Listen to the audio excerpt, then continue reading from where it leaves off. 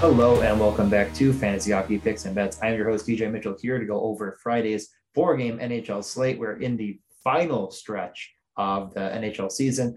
It's we're in the Dallas Stars jersey today as they are making their playoff push. I think they probably should get the last spot, but we'll know probably by the time you're listening to this as they play on Thursday night.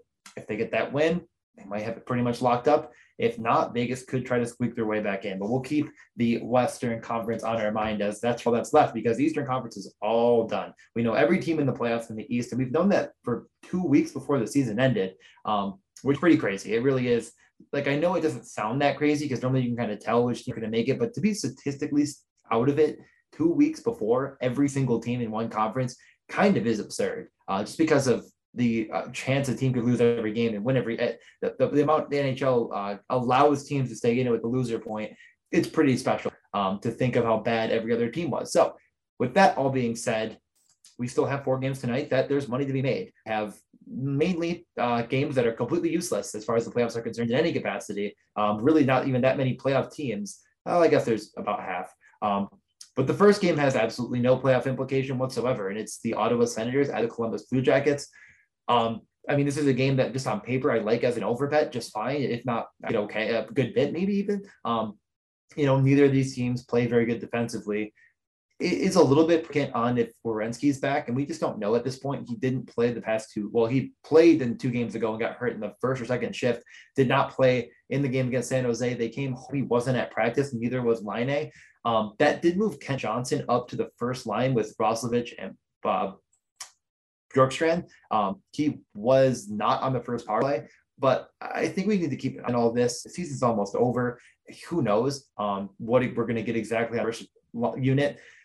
With Werenski out, also Adam Boqvist moved up to that first unit, and he scored and he got called back against San Jose. Tough break there because, it's pretty close, but I believe it was goalie interference. They called it back on, but irregardless, or actually, why do we do that? Regardless, I don't like this Columbus team a lot at -120. I know it's at home, but I do think it was the better team here. Ottawa just played a really impressive shootout win at Vancouver, who was really clinging to life in the playoffs. I know it's very unlikely they make it, but they were kind of right there, like needed this extra point to give them a little bit of edge, and they didn't get it against Ottawa. I kind of been banging the drum of this team. I bet them against Vancouver, as I said I was going to, and they got the win. Is that going to happen all the time? No, but I still like him here at +100 a good bit. They're just a better team. They have a better forward depth in general that I just think they'll find more goals. Both of these teams also do something that's, at least to my liking, Columbus had 3 players that got about 6 minutes of 5-on-5 ice time.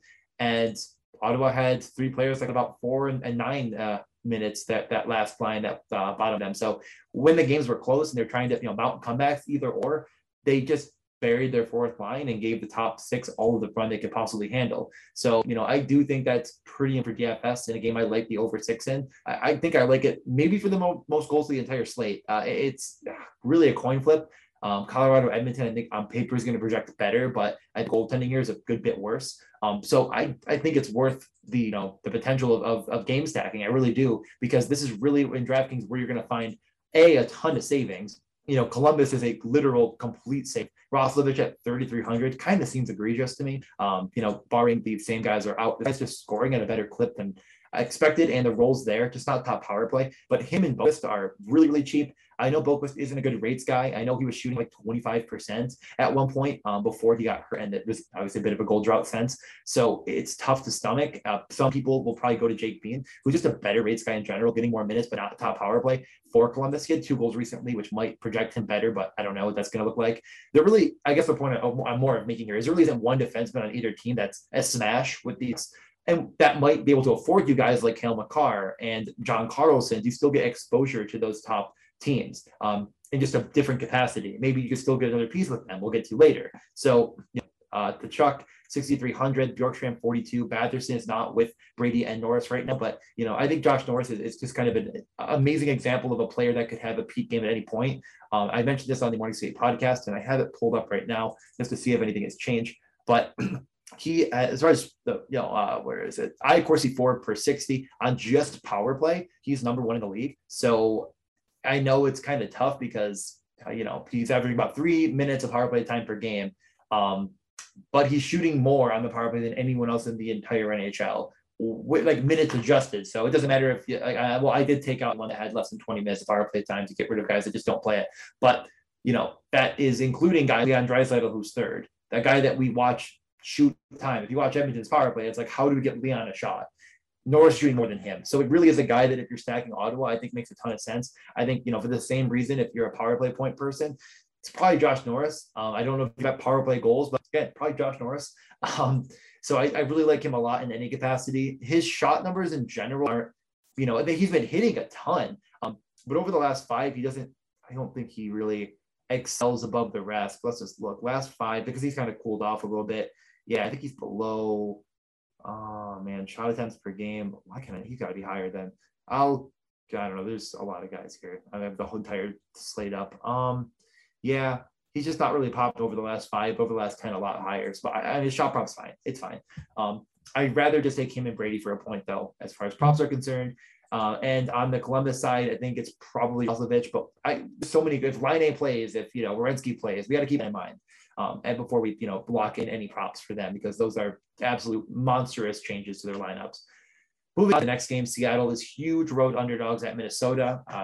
Not surprising. Minnesota does have a little bit to play for if you're a narrative person, like getting second in the Central and being home for one extra game and starting the playoffs at home versus St. Louis, a team they've struggled, frankly, on the year. Probably something they want to do, I would assume. So, yeah, I think it's worth noting at least.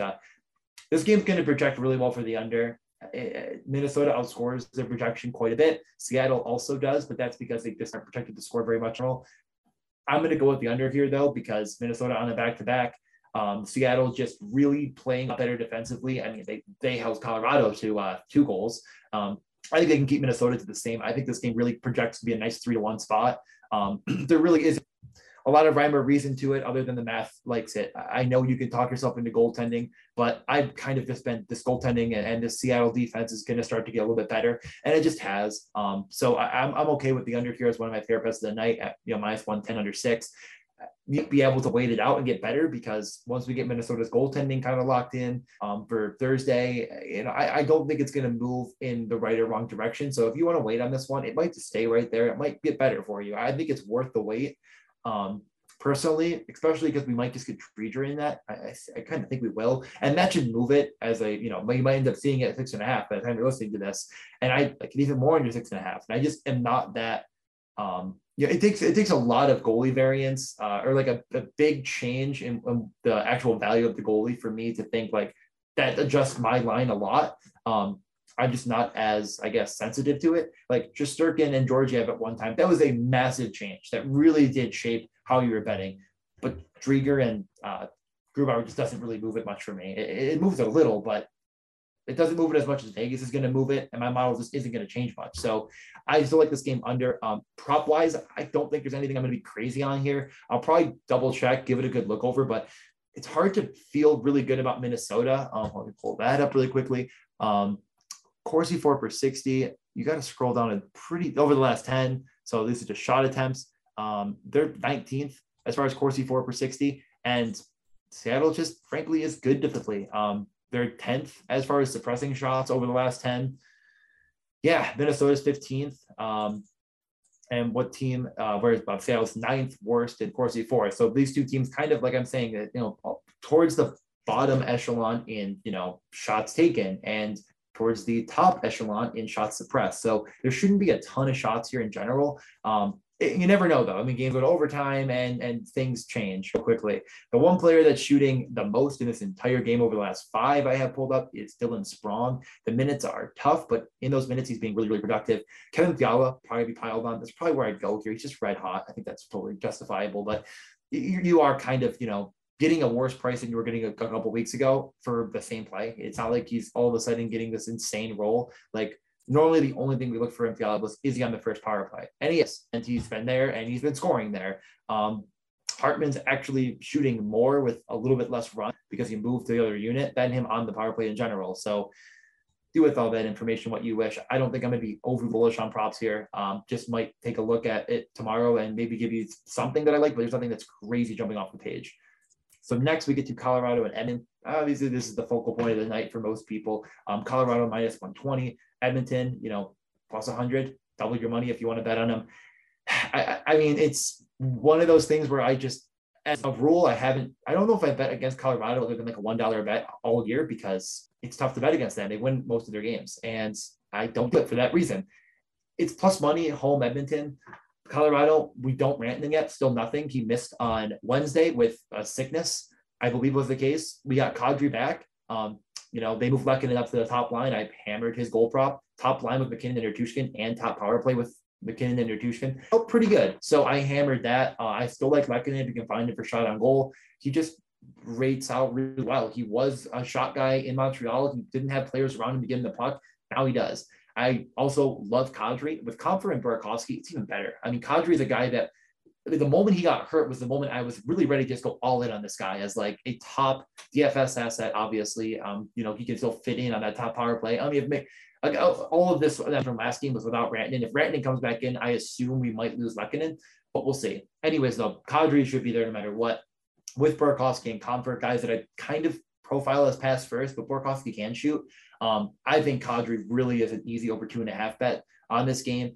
And on the other side, I definitely like Leon Draisaitl again over 2.5. I mean, I should have bet higher bankroll on it. I felt really good on it. He had 0 after the first, and I think he had 3 or 4 after the second total. So he can do it real quickly. He does it in bunches, and you get a couple power plays, and there he is. So I'm really high on Draisaitl's over again. McDavid smashing over 3.5, but just less volume. So it's fine. But Makar, although I think if we get it around even 2.5, I might end up taking a flyer on it for his shot prop. But what I'm getting at here is I think there's a lot of shots to go around in this game. Neither team suppresses shots super well, and both do a ton. So that makes me feel good about these props. And that's how I do it. I kind of look over the last 10. It's more of a heuristic for me to go on natural stat trick and just check over the last 10 on the rates. It's not something you have to do because your model might be good enough to understand it, but it's more of a heuristic for to see exactly what it looks like just on paper.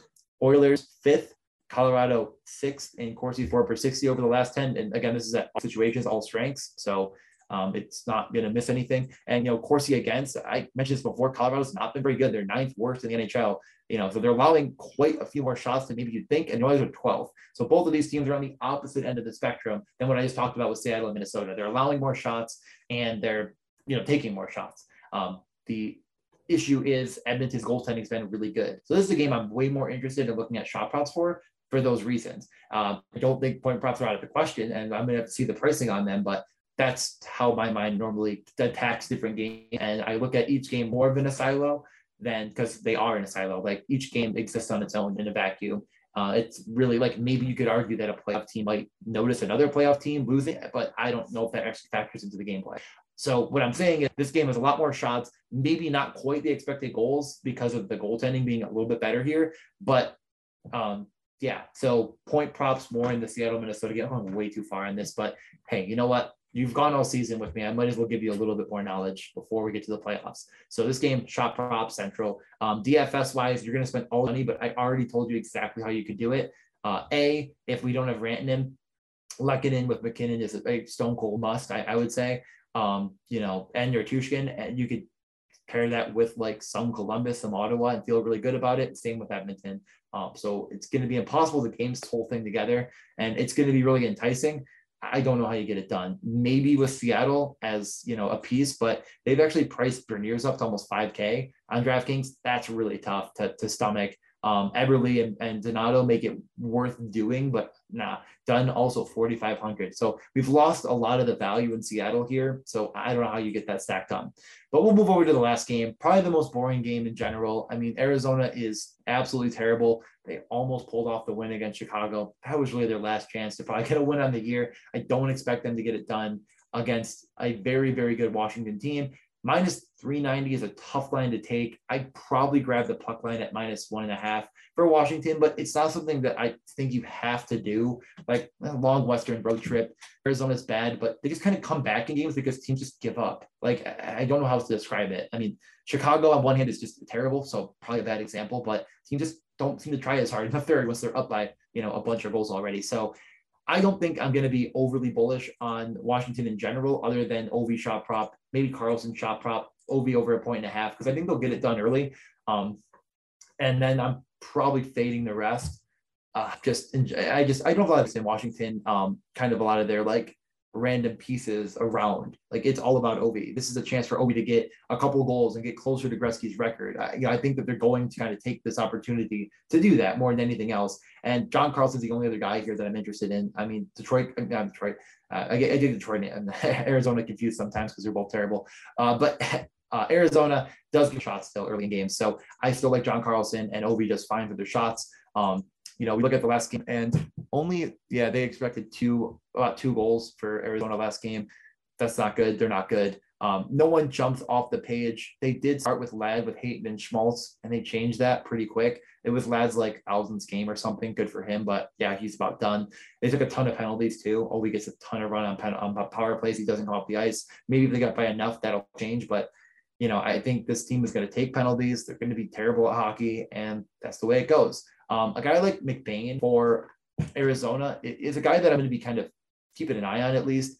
We'll see where he slots in. If he's with Roussel and Boyd, I mean, Boyd's not the worst player in the league, but man, Roussel is not good at hockey anymore. So that's a guy that I'm at least intrigued about a little bit. Like if you pull up Arizona and you go to utility, it's Gosper and Schmaltz above 5. And then, I mean, it is just a wasteland. At minimum salary, Jack McBain is probably just like not good, but you could maybe do worse. He's on the top power play with Kessel, Schmaltz, Gosper, and Boyd, which is like enough for me to at least give it a thought. Other than that, nothing on Arizona. But if you want a crazy, plus 500 goal prop, Jack McBain's probably the guy here. And that's the most I can talk about Arizona without vomiting. So with all of that being said, favorite bets of the night, the under in the Minnesota-Seattle game, probably the over in the Colorado game. I'm not sure if I want to say favorite bet on that because I don't know if they're quite going to get there. It's going to be right on the edge. I mean, it's going to be one of those games where it's going to be like 2-2 going into the third, and you're going to be like, it's going to get there. We're going to get that 3-3 tie. Is it, are we going to get that, is one team going to get that third, and then it's just going to shut it down, and we're going to end up 6, and we're going to be, I think it's right there on the edge. So I like it. I think it should get there, but I do want to say it's only 4 games. That favorite bets are kind of tough. I mean, if there was 12 games, this game probably wouldn't make the mix. Best way to put it. And then I do like Ottawa. Right now I think it's the time to probably bet it because I really Werenski and Laine didn't practice on Thursday. I doubt they play. So I think I'm going to grab Ottawa right now. Is the only one I'm betting right this second because I do think that line could move. The rest I think I waited out. Maybe Colorado Edmonton also moves a little bit, but I don't know for sure. Yeah, so that's pretty much it in DFS because I'm not doing a DFS podcast. Yeah, I mean, I do think I'll get some Ottawa. I probably will full stack Ottawa and Columbus and they like really upper tier defensemen to go with it, like maybe Carlson, Makar, and a piece with them, maybe even Ovi, and just game stack Ottawa, Columbus. That might be intriguing for me as like a really unique way of attacking this slate. That mentality might only if you're running like 5 to 10, 50 lineups to get some of that mix in. But if you're running one lineup, one lineup in the 15, I do think you want to get that kind of crazy as well. Like, don't just kind of put together a lineup that feels the best because lineup often doesn't win. And it's going to, you could be duped and you're kind of playing like a one-off, for all the money. I don't love that as much, but it's up to you. Obviously, it's your money at the end of the day. I do think in DFS on a 4-game slate, you should overstacking. So I think my favorite overstack is that Ottawa. Just going like Stützle, Batherson, Norris, and Brady, all 4 of them. I think that's probably the best starting block for that, just for like an overstack in general. It's also not too hard to get Colorado as an overstack piece. I already mentioned the top line. If Rantanen comes back in, you'll have to adjust. Make sure you save the cap. Like make sure Makar fits into that 4-man because then you could move off him to get Rantanen in and then, adjust from there. And the last that I try to give as much as possible, if you're playing DFS, the slate starts even at 7, right? Hold on, let me pull it up. This slate starts at 7:00 and the last game is at 10:30. If you're playing Ovechkin, he must be in your utility, unless if you're playing 3 centers. Okay, if you're playing 3 centers, it is what it is. Always put in your utility your highest player that starts the latest, and later being more important. So if it's, Ovechkin, and you also like the reason why is because if for some reason one of these players misses, and right now players are getting sick with COVID and not COVID. So if Ovechkin ends up missing the game and you have him in your wing spot, you can only put a wing. You couldn't move in Kuznetsov. You couldn't move in John Carlson. If he's in your utility spot, you can. See what I mean? So just keep that in mind anytime you're building lineups. And I'll get you out of here. Way too long for a Friday slate, but hey, I was having fun. Rate, review, all that good stuff. I'm going to be doing a live show with the Ice Guys, I believe, on Friday as well. So I'll give you more coverage on this slate. And I should be back on their show on Sunday, and I'll be back here Monday, Tuesday. So talk to you a whole bunch coming up. Take care and good luck on Friday.